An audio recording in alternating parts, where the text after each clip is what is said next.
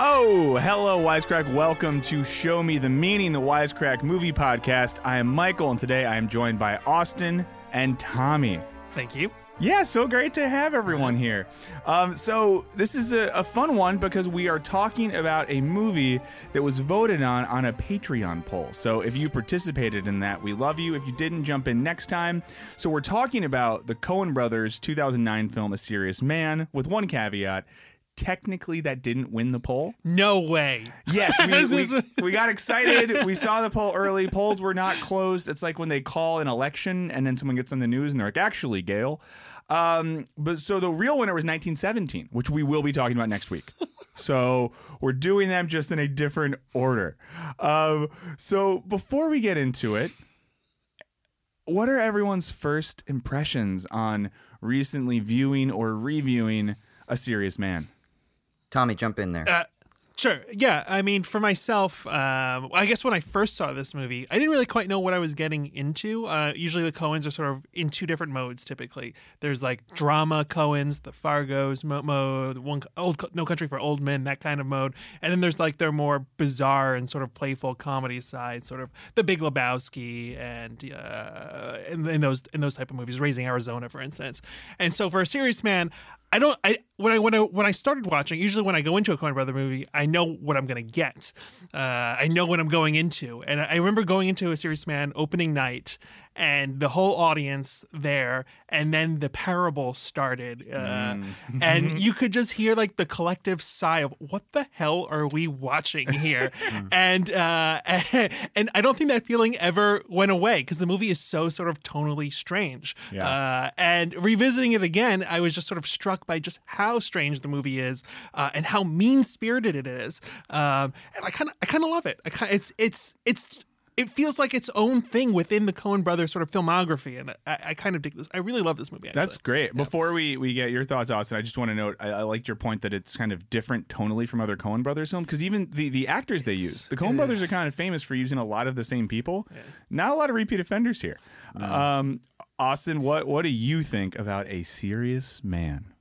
Yeah, I mean, the first time I saw it was right in the throngs of like my religious studies. I was studying theology when the film came out, and so I had heard that this was an intentional retread of Job, and Job is one of my favorite poems in the Jewish Old Testament, right? Or the Jewish Bible, I should say, the Christian Old Testament.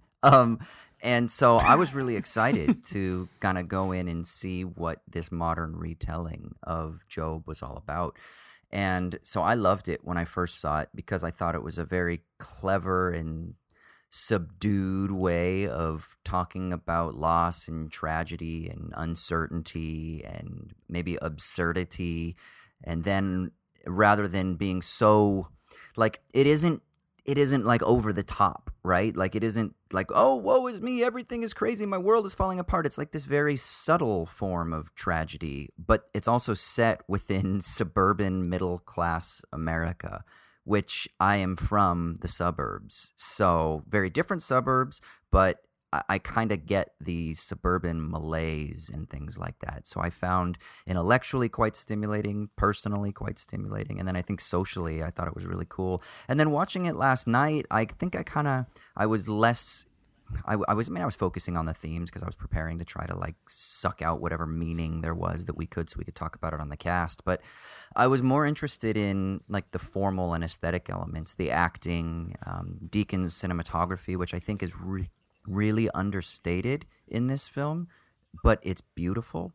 The color palette, I think, is fantastic. The neighborhood in which they shot it is perfect. It kind of reminds me of a real-life Edward Scissorhands. Remember The Suburbs and Edward Scissorhands? I mean, yeah. That's like super pastel-y, and obviously that's intentional. But I think it's Bloomington, Minnesota, or no.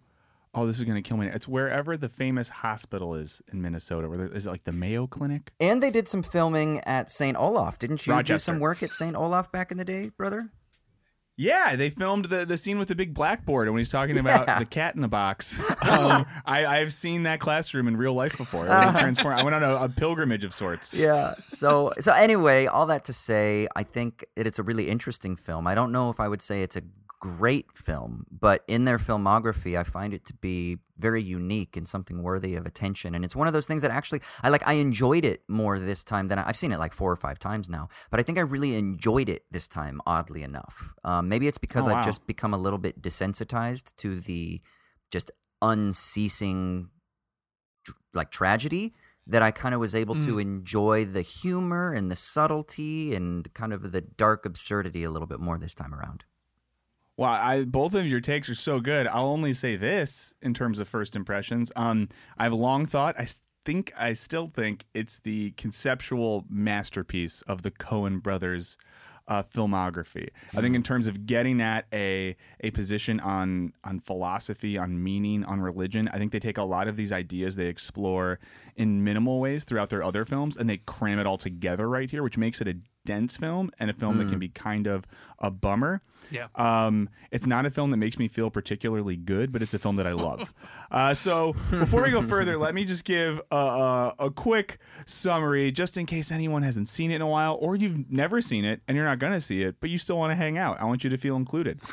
So here's the film. It opens with a Jewish parable from the old country that's maybe connected to the film, maybe isn't, probably is not. And then we cut to the inside of a young man's ear as he listens to the Jefferson Airplane during Hebrew class. He makes a weak attempt to pay drug dealer Mike Fagel for some weed, but gets his ancient iPod-looking thing and $20 confiscated. He's now on Fagel's shit list. At the same time, his father is getting his annual physical and x-ray with a doctor so careful he makes sure to offer him a cigarette at the end.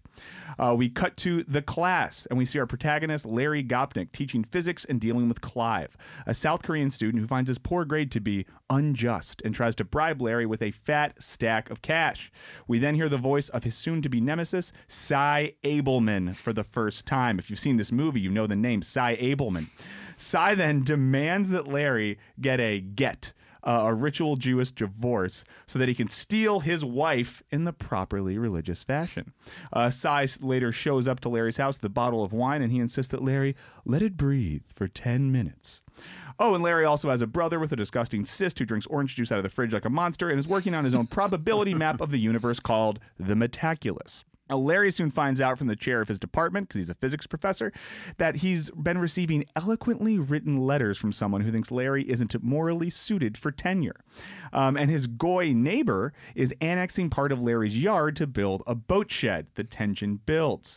In a moment where he's feeling very stressed, doesn't know why this is all happening in his life, he gets the advice to seek out advice from rabbis. So we see him go on a quest and talks to 3 different rabbis and tries to talk to 3, talks to 2, gets life-changing advice like change your perspective, look at the parking lot, and here's a weird story about a goy's teeth that ultimately means nothing. We then get a cosmic coincidence, double car crash, Larry rear-ends someone, and Cy Abelman dies.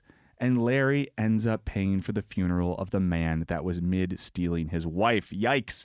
After the funeral, things get worse. The cops show up to warn them that Uncle Arthur, Larry's brother, is gambling. It gets worse than gambling, folks. Then Larry has a pretty rad hang session with his neighbor, Miss Samsky, where they drink iced tea, smoke weed, and vibe out to some psychedelic tunes. But the vibe is broken by Uncle Arthur when the cops show up and arrest him for solicitation and sodomy in North Dakota. We finally get a glimpse of the famed Rabbi Marshak, but he's busy thinking and won't talk to Larry. Cut to a thank God it's a dream sequence where Larry tries to help his brother escape to Canada and they're hunted by their goy neighbors. He wakes up and finally it's the day of Danny's bar mitzvah.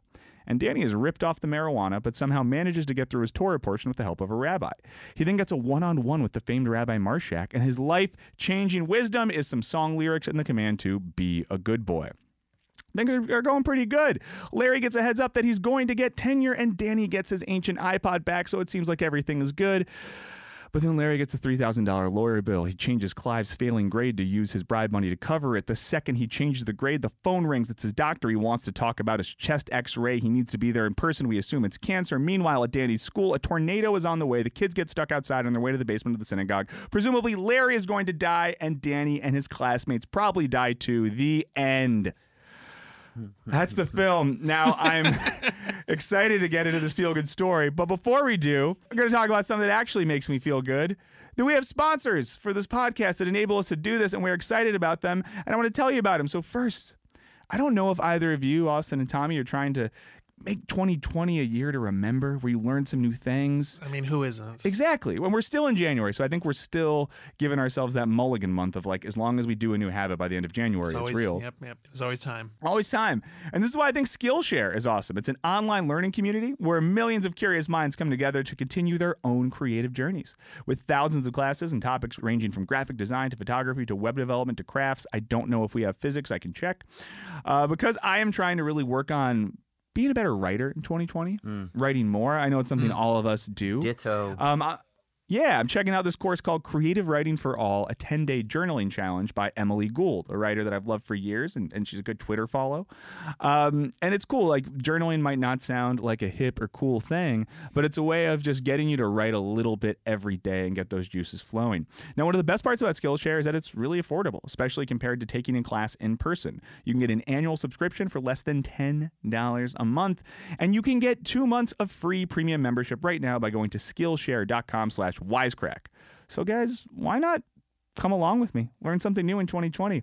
It makes more sense than the gym membership you're going to use 3 times. And they won't let you out of the contract. And you're just going to feel bad about yourself.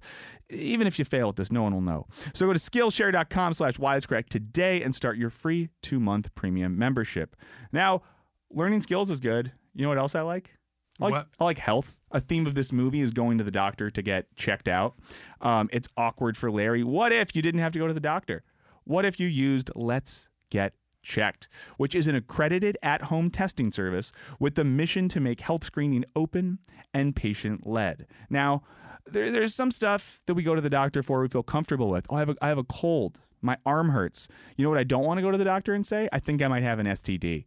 Now, many of them are asymptomatic, and 51% of people, that's more than half, don't get tested because they don't want to bring up sex or STDs with their healthcare provider. Okay, over 1 in 2 Americans will contract an STD at some point in their lifetimes. There's 3 of us on this podcast. Do the math. So, use Let's Get Checked. You can get tested for STDs. You can get tested for your testosterone levels. Maybe you're worried that you've been eating pizza and feeling bad, so you get your gluten allergy test. It's easy. Go online, order your kit. It's going to come in a discreet package. You activate it, follow the instructions. You send your sample back with a prepaid label, and they have a team of physicians that are going to review your results. Nursing team ready to talk to you about it. And if you need drugs, I hope you don't. I hope you're good. They'll set you up with that. And you can get your own Let's Get Checked kit today by using the link in the description of our show. When you use the promo code SHOWME at checkout, you will get 40% off your entire order. 40%. Okay? So I want you to go to Let's Get Checked. I want you to get involved. I want you to sign up for an account. I want you to use the code SHOWME, and I want you to be healthy. Is that okay that I want that for our listeners? Be healthy. Listen, it's important, okay? I know I said that and it sounded sarcastic, but I'm serious. Be healthy. Be healthy. Learn stuff with Skillshare. Get tested with Let's Get Checked. And now, back to a serious man. So, there's a lot to unpack here. Does anyone have something that they want to get started with? I mean, you did say that you were unsure if the folklore or the folktale at the beginning relates to the rest of the film. So maybe we can talk a little bit about that. Talk about the folktale. Yeah, let's start with that. I mean, I think that it does absolutely connect to the rest of the film. I know that the Coen brothers, they wanted to attach some sort of Yiddish folktale to the film, and so they couldn't find one that fit, so they wrote their own, which I think is kind of rad. But I think yes, I think that the fact that the Rebbe, his picture is on the wall when Larry goes to try to talk to Marshak, if you look over his shoulder, there's a picture of the, how do you say it? Dybbuk? The Dybbuk? The Dybbuk? Yeah. That there's a picture of him over Larry's shoulder, which means that there's a type of lineage, obviously, in the Aaronic and Levitical priesthood.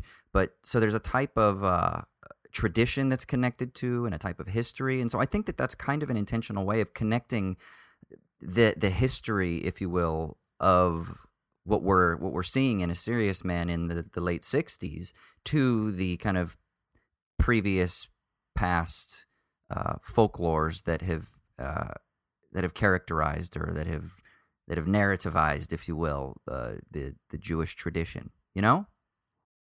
Yeah, no, I totally. For me, that prologue it definitely functions that way, and I never noticed the picture behind the person. But to me, it sort of thematically serves as sort of a parable for the film itself and what's to follow. So in this parable, you have these two people who are sort of confronted with someone who may be a Debika spirit or who may not be. He may just be a rabbi, and so it's how do we perceive the events that happen to us? This guy, his husband, he's in a storm. His cart breaks. Oh my God, a miracle. There's this rabbi nearby. He saves me. The wife perceives it as, this horrific event. You have been visited by an evil spirit. It's how do we perceive the misfortune or the fortunes that happen around us? And to me, that's what the movie's about. And that's what this parable is sort of setting up for us. I like it. I agree. But yeah, I think it relates in that general way. I think if you're looking for a sort of like one-to-one... and I think the first time I saw it, that was my sense because I think I not overestimated. I took it a little too literally and thought the Coens are showing me this because there's a secret, and I need to find the secret in the parable to make sense of the movie. I started to enjoy the parable more when I gave up that desire to make that connection. It's funny you said it because I think the movie itself says that where when he's telling the math problem for sort of Schrodinger's cat and he uses the cat model and he's like, this doesn't really explain the math 100%. The parable never really explains the actual fact. So I think that's leaning into the parable sort of serves the purpose of the thematic point, but it's hard to 100% sort of cement what the movie is trying to say. Yeah, and I think maybe talking about the parable at the beginning gets us into one of the themes of the movie that we're going to talk about other ways. So let's just get... Hey, all you true crime fans, this is Mike Ferguson. And this is Mike Morphin. And we'd like to invite you to listen to our podcast, Criminology. Launched in 2017, we've covered a variety of strange cases from murders to missing persons. Some of the cases are ones you may not have heard of. Other cases we cover are some of the most historic in true crime. There are 200 episodes of Criminology available to binge on right now, and new episodes come out every Saturday night. Subscribe to Criminology today, wherever you listen to your podcast. Get it going, which is religion. I think in terms of a theme that's at least in the background of a lot of Coen Brothers films that have not religion explicitly, like morality in general. Yeah. Yeah, I mean, I think the number one way people sort of perceive the world around them is oftentimes through religion. They turn to religion as a way to sort of define the events that befall them, and I think that is what the Coen Brothers are trying to do here. Yeah, Austin, as a man who has studied religion and so, no, I'm complimenting you. You don't have to take it. No. I was about to say, I intro you as a man who has studied religion at multiple levels and all types of depth and who thinks about this sort of stuff. What does this movie say to you? What do you take away from this movie and the way it sort of deals with theological issues? I mean, textually, if you look at the story of Job, of which this is an intentional retread, there's a lot of discussion about the difference between the prologue in Job, which is prose, which is where God and Satan make the deal about whether or not they should test Job, and then the actual poem of the text itself. And the scholarly debate goes basically like this. We don't really know when it was written. It's potential that this is the most ancient of all of the Old Testament texts. It might also be kind of relatively new, but there's definitely agreement that the prologue, the prose prologue, where the deal is made, that is a later addition, but that still may have been like a perpetual itself kind of retreading of typical Jewish folklore. That there's this sense in which we don't know why tragedy befalls us. Maybe it's God testing us. Or, as some people will say who don't like the prose prologue, and they say, well, there's not a lot of value in it, they would say, actually, we don't know what's going on. That was just some later sort of scribes trying to justify suffering in the world, that it could be all for our sanctification or for our benefit or something like that. But that really we need to just throw our hands in the air and say, we have no fucking clue. And so I think that tension of, is there someone kind of like, are we puppets that are, living at the behest of this divine plan or some sort of gamble or whatever it is? Or is there just kind of cosmic absurdity and we don't really know? In the Jewish tradition, more so than definitely the Christian tradition, has really kind of, I think, done a great job of exploring that theme of uncertainty and absurdity. And that's why that's why I love the second rabbi who gives the tale about the goy's teeth. And Larry's expecting this infinite wisdom, and he kind of just like, yeah, that's the story. So you kind of get the prologue of the film, this Yiddish folk tale, that it kind of doesn't really have any immediate connection, like you say. Like, it doesn't give you the answers to the later story. And then the rest of the film itself is kind of its own folk tale. It doesn't really give you any answers. It kind of just leaves you asking more questions. And then even like the supposed infinite wisdom of Marshak, the final rabbi that's supposed to be able, he's the one thinking and pondering. Even he's just like, be a good boy. You know, like even that. Well, yeah, and since you brought up the second rabbi, I do just want to jump in real quick, because there is that quote where Larry says to him, talking about God, why does he make us feel the questions if he's not going to give us any answers? Yeah. So that idea too, that like he's basically saying, why has God imbued us with these desires of knowledge if we don't get the damn answers? Yeah. Yeah. And it's so interesting. I love how he is a physicist and how for him mathematics is the answer, right? Like he thinks that mathematics gives us the answer, but yet there is no algorithm, there is no equation that will allow him to input any variables to actually reach the divine, if you will, or to reach the absolute. Like, you're still stuck. Like, maybe the Mentaculus, maybe you can devise something, but it's still never resolved. Yeah, and that parallel, I think, is super interesting between religion and physics. Like, two explanatory systems that people use to explain everything, and kind of the two poles of sometimes the most obnoxious human behaviors, right? We either can be the type of person that like uses religion to explain everything in a way that maybe annoys people that are more obsessed with like rationality, and then there's the rationality bro who wants to explain everything in logical terms, and anything that's not logical doesn't make sense. I mean, does the movie argue one way or the other? Like, how should Larry react in this situation? Yeah. Does he do anything wrong? Because he is punished in this movie. He's punished so hardcore.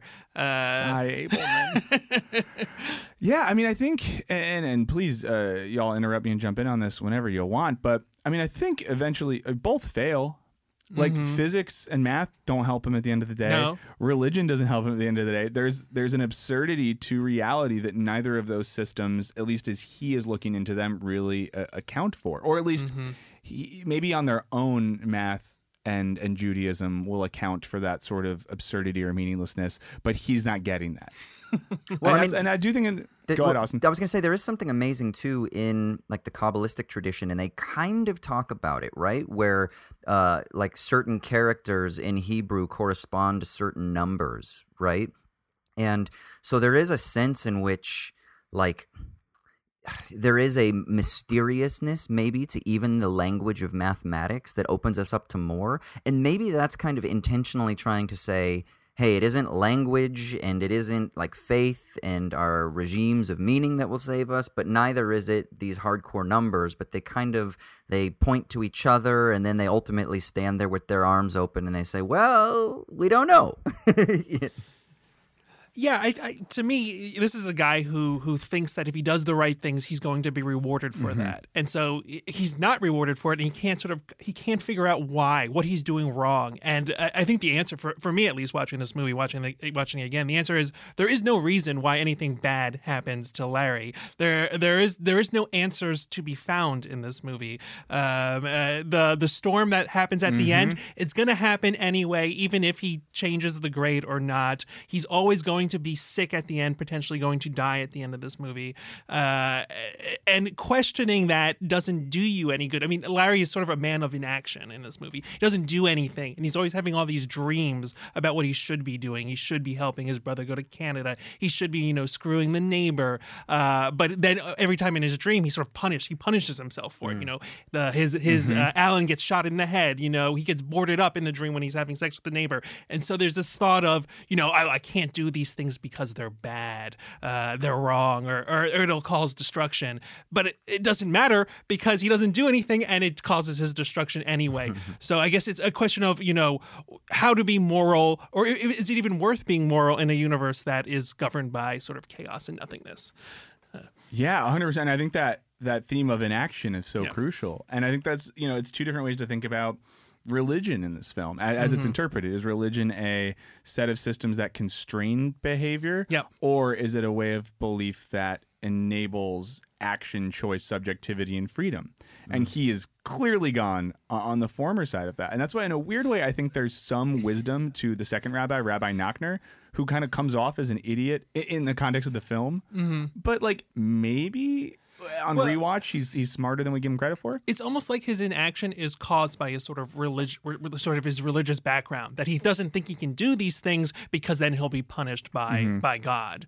Yeah. And that's why I think the parallel, you brought this up with the tornado at the end is so important, because it's one movie if he changes Clive's grade and then immediately, presumably gets cancer or whatever. But Danny didn't really do anything. If anything, he passed his Torah portion like a good boy, and him and his friends, including famed drug dealer Mike Fagel, are about to get tornadoed up. And I think there's this interesting parallel too, where for Larry, Judaism is taken very seriously. He's pursuing rabbinic wisdom. Danny, on the other hand, how does he learn his Torah portion? He listens to a record. He doesn't learn how to read Hebrew. He performs, and he smokes weed while he's actually while he's in his bar mitzvah. Yeah, but for him, it's like a performative ritual that you got to do. Whereas for Larry, he's really looking to this to provide guidance for his life.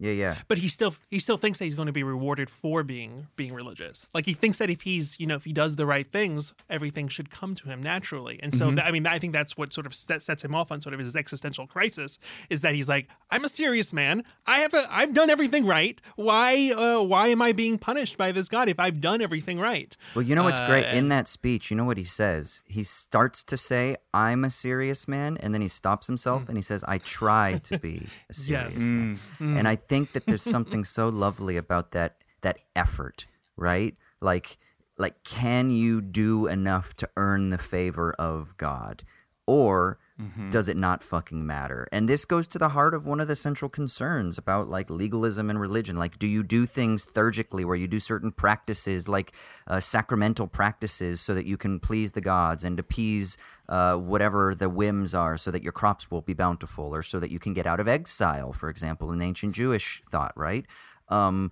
And so it's what can you do in order to kind of please the gods? And then, of course, there are other people in the rabbinic tradition that are like, no, you misunderstand. It's not how you can earn it or appease the gods or kind of mitigate uncertainty. It's about kind of remaining faithful to the call, or to what is just, or to what is right, which is maybe more the existential kind of reading of it. Yeah, that's legit. So let's, while we're kind of finishing up talking about religion and math stuff, let's talk about the Mentaculus. It's interesting. If you take that out of the movie, all the themes we're talking about still stand. But the fact that his clearly a little bit weird brother Arthur has this psychotic-looking notebook, to be blunt. Well, if I was sitting next to someone on like the bus and I saw them doing that, I'd be like, oh, I want to get off. But he has this thing called the Mentaculus, which does something because he wins money gambling, and he gives to Danny, that I'm sure Danny gives to another local narcotics dealer. But what do we think the Mentaculus means, or what are they trying to get us to think about with that? I mean, isn't it like that like he's the holy fool? That he's the one who's like possessed, right, by some other type of spirit. He's the one who doesn't believe in like the mathematical rational algorithms of physics, but he also doesn't fit culturally in the world. He's kind of this outsider, right? And so his calculations, they might seem crazy from both of those poles, but Larry at least thinks, well, is there wisdom in this? Is there something in this? Is there a divine mystery here that I might be able to find the answers to? And then they never pursue it really. Like, they don't really like wrap it up, and you don't really know, like, was the Mentaculus just nonsense, or was it something that was useful? Or like, how is this guy winning all this money gambling, and he loves cards, and his life falls apart when he is not able to do it anymore, and he gets in trouble and shit. And so we don't really know, but I feel like that's it, is that it's kind of like this foolishness, this holy foolishness that is beyond typical human comprehension. Yeah, also I think like the Richard Kind character sort of serves as a nice sort of counterbalance to sort of Larry, the Michael Stuhlbarg character. Because I mean, Michael Stuhlbarg is constantly questioning, why is this all happening to me? All the worst things are happening. And then I think in the most sort of powerful and emotional scene, you have, the brother being like, I wish I had your life, basically. Yeah. He tells him by the pool, you have it so much easier than I do. And I think that the perception of, trauma in your life and all the circumstances that befall you really plays into that sort of interaction. Definitely. And I think there's that interesting scene where the Richard Kind character, Uncle Arthur, is by the lake. He's so excited about bottling air to make $1 million. And That's right. I love that too. It just cuts from there too. He screams like, if someone could bottle this air, they'd make $1 million. And then just fade to black. I think we go to the rabbis at that point. But hearing Larry describe him to his friend with the leg braces, clearly a shout out to Forrest Gump. The Coen brothers famously said it's their favorite movie. Everything they do is an ode to. No, they've never said that, nor would they. But talking about him and kind of, saying he tries, he goes to mixers at Hillel House. He's doing his best, but yeah, it doesn't fit in with this world. And I think, Austin, that Holy Fool reference that's good. That's real good. There's something interesting too that I don't think it's such a small little scene and such a small moment, and the character is so understated, but the woman that he's talking with at the lake during that Larry's talking with, she never comes back again, right? That's the only scene, but she says something about tradition. And she makes the point that as Jews they have these stories, and in those stories are wisdom and tradition. So she kind of gets Larry going down this path of seeking out that rabbinic wisdom. But I also wonder this. It's so interesting because she says the Jewish tradition has this wisdom from which we can draw, but the wisdom itself oftentimes throws its hands in the air and says, well, let's just keep questioning. So it's almost like this endless reference to questioning and questioning and questioning, but not actually ever giving answers, even if the answer is to just keep questioning. Does that make sense? Yeah. Yeah. And of course, I think that probably is the most, I don't want to say optimistic, but positive reading of what's going on here with religion. That religion is primarily a way of asking questions and not a way of getting answers to those questions. And that's kind of why I said earlier, I think it is philosophically one of the Coen's most interesting movies, because it doesn't, I at least don't take away from it that life is meaningless. I take away that life is absurd, outside of our control, totally. And looking for structural understanding is meaningless. But if anything, we learn to ask the right questions and stay open to the fact that things might fall apart. Tommy, what are you thinking? I think it's far more bleak because Maybe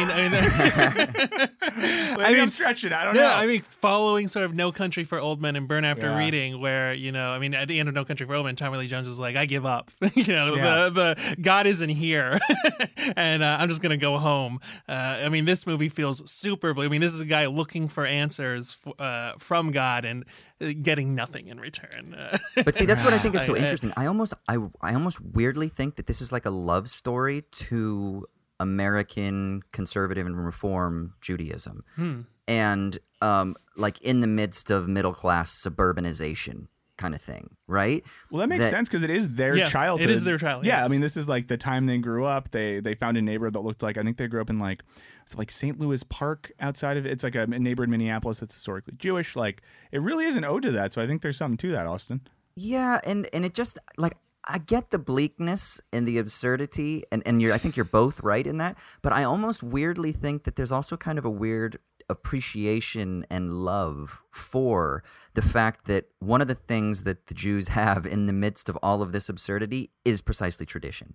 That's the thing that grounds them. And I think so many other particularly the American evangelical religious system does not have that, right? American Protestants think that you have the time of Jesus, and then they go to the time of Acts, and then they skip over medieval philosophy, medieval theology, the Middle Ages or the Dark Ages. They skip over the Enlightenment, and they go to Luther and the Protestant Reformation. It's there's no deep-seated connection to history. And then, of course, Christianity is supposed to be the culmination of what the Jews misunderstood. So they again cut things off, right? But there isn't a flow that connects you to history, whereas the Jewish tradition is endless. And Job himself was not an Israelite. I mean, according to some rabbinic readings, he himself was from the land of Uz, I think. And so this is before exile, which means this is before the constitution of the Israelite people. So some people even refer to Job as being a quote unquote Gentile. He wasn't a part of the Jewish community, even though he still worships Yahweh. So there's something really interesting about this huge, massive tradition from which you can draw that goes all the way back to like fucking ancient Samaria and beyond, and that all of that connects together. And so it's a real like, we don't know the answers. We have no fucking clue. The universe is cosmically absurd, but we have this history that we can attach ourselves to, and that's adequate. Wow. That was good. So I wonder then, and I don't want to. Maybe we shouldn't go too far down this road, but the Coen brothers, these guys are filmmakers. They know what they're doing. They know what they're doing, and I think that for me at least, it's hard to ever think about a Coen brothers film as detached from their films as a whole, thematically, stylistically, all that sort of stuff. So how do you all place this film, or how does the sort of broader Coen brothers extended universe affect the way you interpret this film from a storytelling and filmmaking point of view? Yeah. Tommy, I mean, for me, it is the outlier in their filmography. I mean, it is the movie that is bridging their more sort of serious, I guess their more serious films, Miller's Crossing and, Fargo and those kind of movies, with the more sort of slapstick comedies. I mean, this is a tragic comedy. And so it's hard to even sort of I don't know where it's totally different than anything else they've done and they have done since.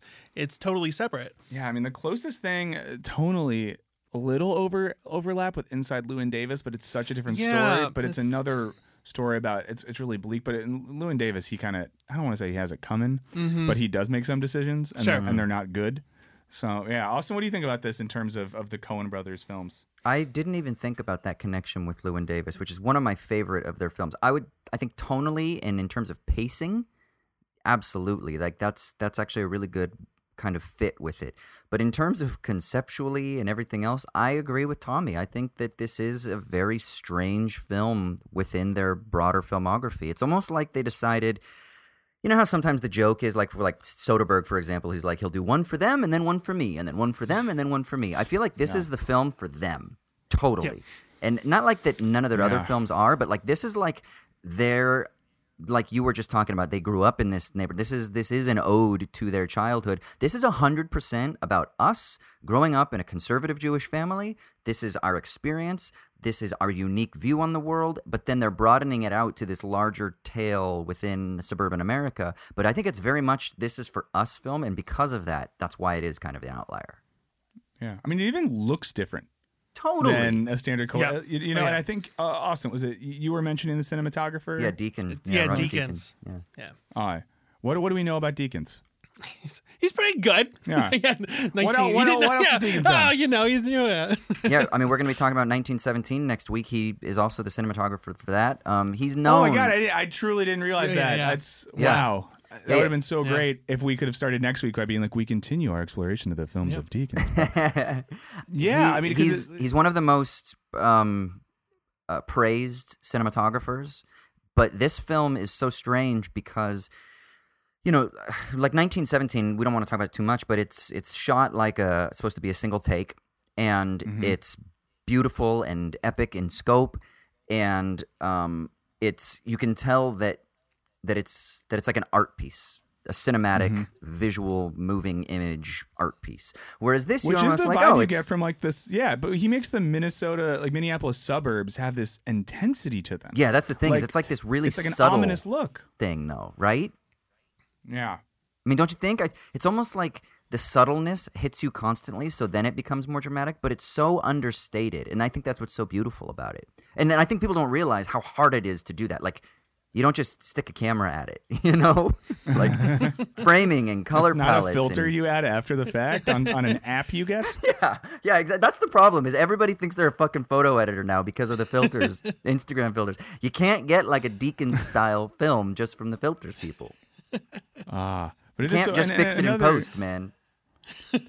Other curious filmmaking question for y'all. Does it mean anything that it's a cast of people they hadn't used before, and including the children weren't even actors. They did like these open auditions in the Midwest, so these weren't people they were pulling from the Hollywood system. So yeah, I mean most people in the movie weren't very well known when they made the movie, and I feel like that's a deliberate choice because I feel like when you cast Brad Pitt or you cast George Clooney, there's baggage there, and it's you're watching. Oh, it's George Clooney doing this movie. In this movie, Michael Stuhlbarg wasn't particularly well known at the time, and so I think there's a level of I put myself into that movie. I can project myself onto this everyman, and it allows sort of the viewers to sort of be in his mindset. Because I think like Richard Kind is probably Richard Kind's the most famous person in the movie, probably. Yeah. And shouts to Richard Kind. He's great. He's rarely the most famous person in a project, but I think you're right. And I think there's like a distance too where you make this point really well. If I'm watching Brad Pitt in something, we can go pretty deep and dark, but it's still Brad Pitt. Yep.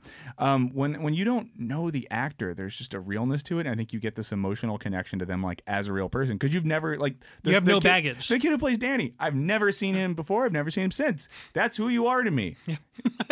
Sorry. If you're listening to this, I hope it's going well.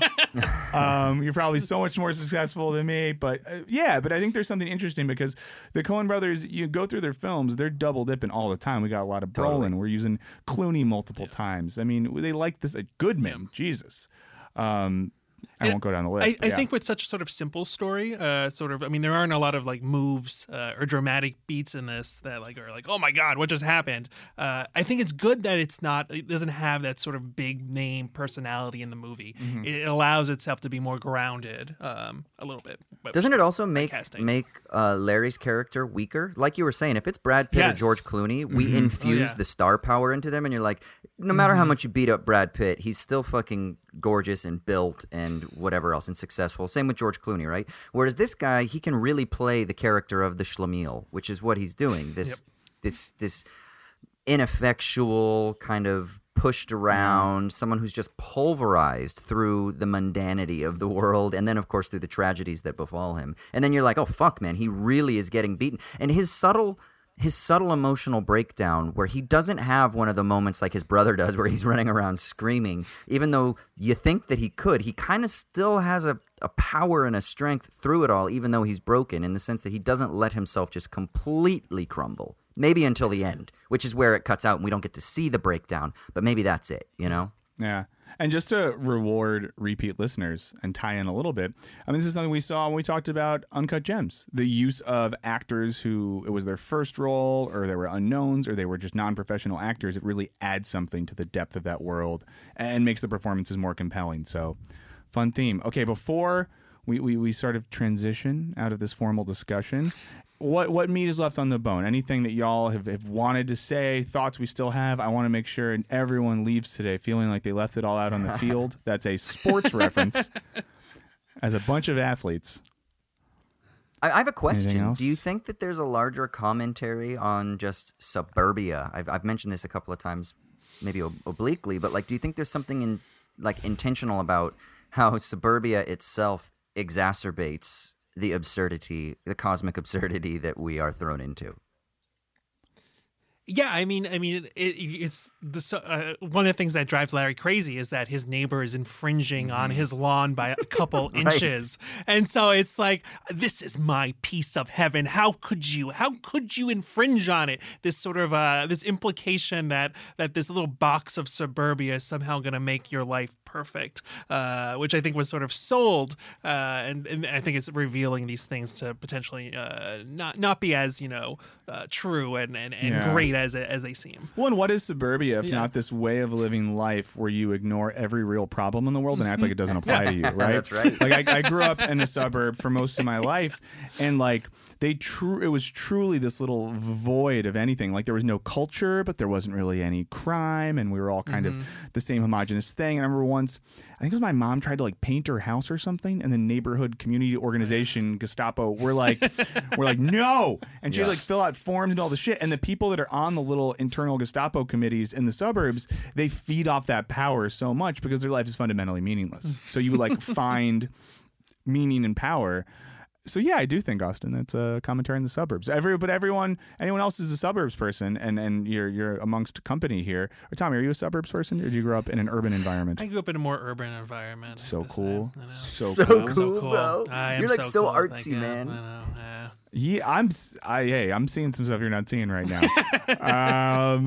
But that's a good point. So Although I live in like a suburban area I will now, say so- this. Yeah. Anyone who lives in Anyone LA who lives in doesn't get to be LA, like, yeah. unless you live in like 4 blocks of Yeah. downtown.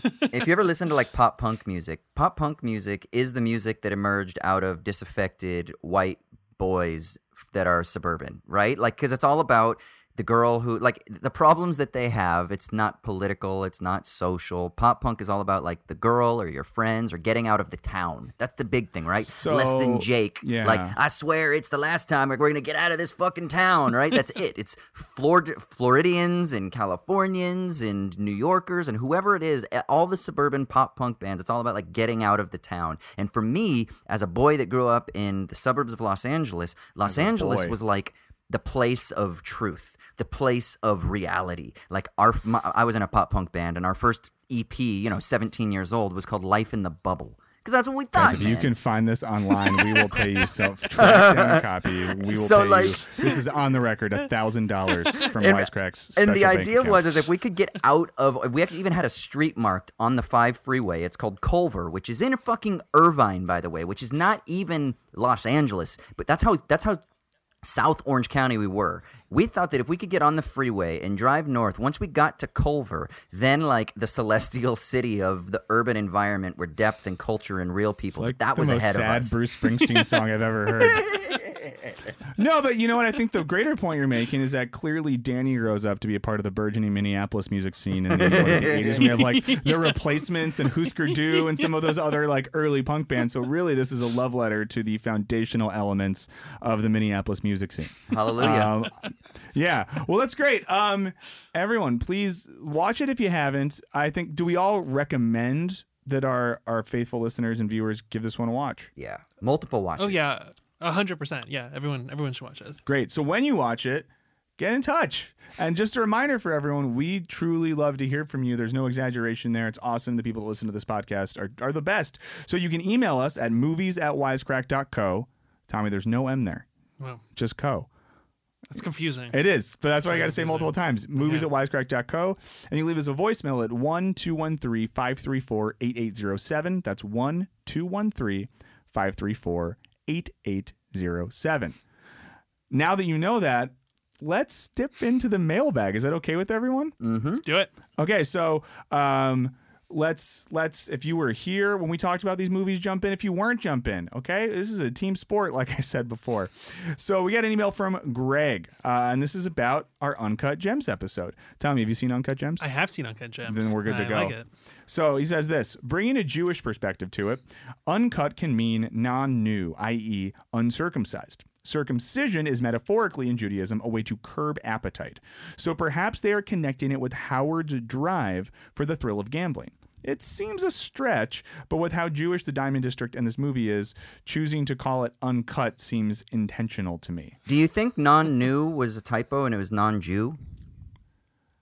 Oh, it might be a typo. So bringing a Jewish perspective to it, uncut can mean non-Jew. That is uncircumcised. I was like, wow, non-new. Like, what is... and it's a capital N, so you're like, the new. Yeah, I was like, this is some stuff I don't even know about. Austin's going to explain it to us in a genealogical manner.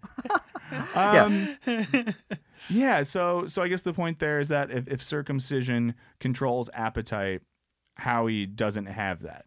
He's uncircumcised in his raw desire for gambling. I mean, it's a stretch, but it's an interesting point. But it's a stretch, and Greg acknowledges that it might be a stretch, so I feel like we can say that. Yeah, I mean, Austin, so any it's thoughts like there? he hasn't been incorporated into the symbolic order of Judaism yet, right? So he's just stuck with the drive, which is interesting. Okay, I'm gonna totally run with this for a second, but so like, Yes. Zizek makes a distinction between desire and drives, and desire requires like an external object that induces that desire, right? Drive is just like the pure what we talked about, the pure kind of like pathological repetition or compulsion towards the thing. So maybe the point is that he is uncircumcised in that he hasn't been incorporated into the symbolic order, i.e. desire order, and so therefore he's still stuck within the drive and he's uncircumcised, and that's why he's a compulsive gambler. Boom. What do you think? Wow. I think that longtime Show Me the Meaning listener, Slavoj Žižek, is someplace right now agreeing with this, and he's going to write a book in response to what you just said. Yeah. Sounds good. Any thoughts on that one, Tommy? There's no way I can top Austin's answer. So, I know. I want to try. Why do we even? Why even bother? I know. I just cut our mics. I gotta get it off. Okay, Austin, you're gonna love this. Austin, I got an email that calls you out by name. Oh shit. This is also on Uncut Gems. Okay, this is from Brandon.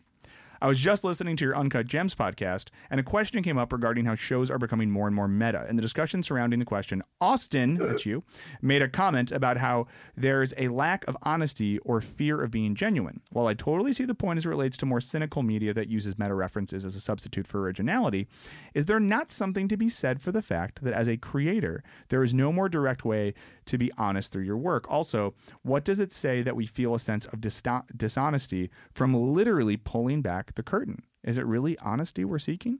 Or to the question of why is it becoming more popular, is it possible to say it's because audiences are attracted to the honesty and the feeling of connection that it creates between viewer and creator? Just some thoughts. Keep up the good work. Thanks, Brandon. Austin. Damn. You started this. I feel pinned. I think we could give it a go if you want to get your arsenal ready. No, I think there's an that's interesting great. point. Tommy, what do you think? Well, is the argument that meta-ness is sincere? Is that what they're trying to get at, do you think? Or... I think so. The idea that like by meta-ness, there's a reveal of what's really happening, so there is an honesty there. But I think so much of filmmaking is about transporting you to a different world and sort of putting yourself into characters' positions and this empathy. And I think meta-ness takes you back. It makes you understand it. You are always aware that you're watching a movie and there's a level of distance to it. And so I don't find it to be truthful and honest. I do think it's insincere. I don't think being meta naturally equates to sincerity. Yeah, and I think what you just said makes you think of the difference between being earnest and honest. Yeah. I think that the shows I like the most are ones that lean into earnestness. They might not be like honest in a literal sense, but it connects to your humanness. And I think sometimes the honesty of meta-ness is more thinky, more conceptual than it is something that you feel. Austin, what do you think? Well, yeah, and a lot of times that meta-ness can also be manipulative and quite pedantic, right? It's like we know that there is nothing sincere that we can say, and we're going to constantly, endlessly reference the fact that we are so self-aware, and it can kind of be self-aggrandizing, right? But at the same time, there's also a certain meta-ness to like the whole Brechtian idea of creating that distancing effect, right? That shocks the audience to thought, that challenges your expectations. And when you can do that in a way that doesn't fall into just pure pedantic, I'm smarter than you and I'm going to beat you over the head with whatever this secret message is, it's kind of like a weird Gnosticism. If you can avoid that, then I think there is something powerful about the kind of like meta, distancing, Brechtian, whatever stuff. And then in that sense, I think Brendan's right that it does kind of create a connection to, if not to the author, to at least something that the author's signaling to. Yeah. I don't think you're wrong. And I do think sometimes with the meta thing, there's times where I watch something and like The Good Place has been a show like this recently where it'll make certain meta moves. I don't think it's a meta show as such, but occasionally they make very meta moves that it does feel like a wink from the creators. Yeah.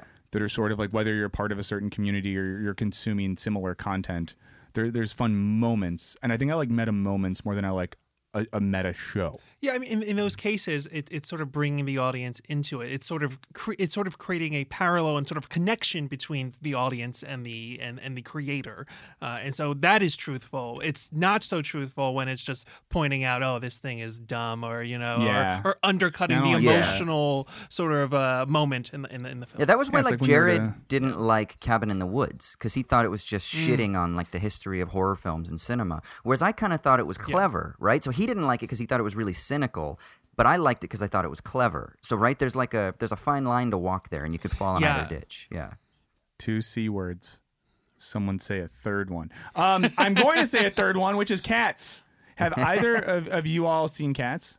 I have not seen Cats. Austin, have you seen I have Cats? to- I haven't either, so this is going to be all you, brother. Okay. Okay, here we No, go. it's fine. There's some cat stuff. We're not going to get deeply into it because I am someone who last week was just trying to make sense of it. I know the hard. live musical as a musical theater brat, so I've seen that and I've listened to the soundtrack a billion times, but I did not see the Hooper film.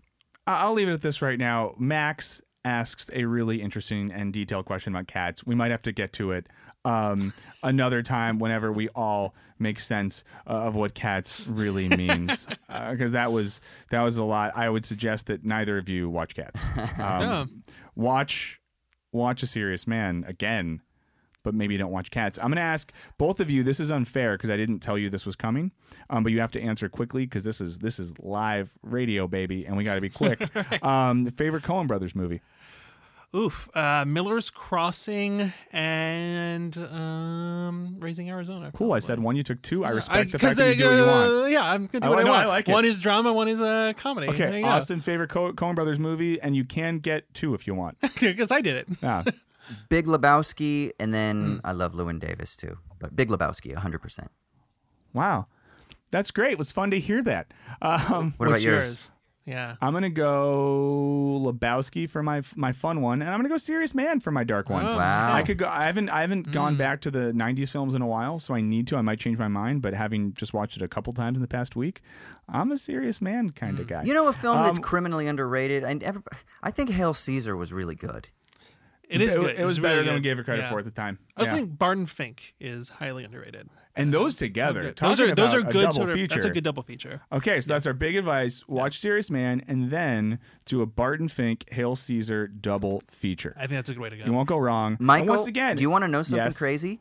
The first time Why I not? saw Barton Fink in Miller's Crossing was with you and our friend John when we were in Scotland, because he introduced me to both. Do you remember that?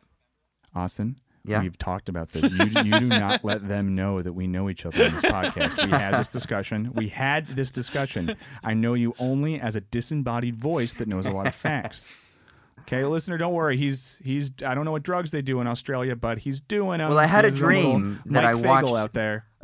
Miller's Crossing and Barton Fink, but that was the first time that I ever saw it. Was actually so you have like whether it's imaginary or not, you have some sort of impact on my experience of the Coen Brothers filmography. Wow. Well, that's good to know. It's gonna and yeah, I was kidding. I'm proud to have known and continue to know Austin. But on that note, I think we're done. All we can wish is that our listeners and viewers never have a Cy Abelman in their own life. Yep. But Tommy, thank you so much. Thank you. Austin, thank you so much. Thank you all. And then listeners and viewers, thank you so much. We love having you around. Please subscribe, leave some comments, leave some good reviews. We got some good content coming out soon, including a video that is on the Coen Brothers. Sorry to wet some whistles, but that's coming soon, so keep an eye out for that. And in the meantime, this has been Show Me the Meaning, Wisecracks Movie Podcast. We will see you all next time. Have a good one.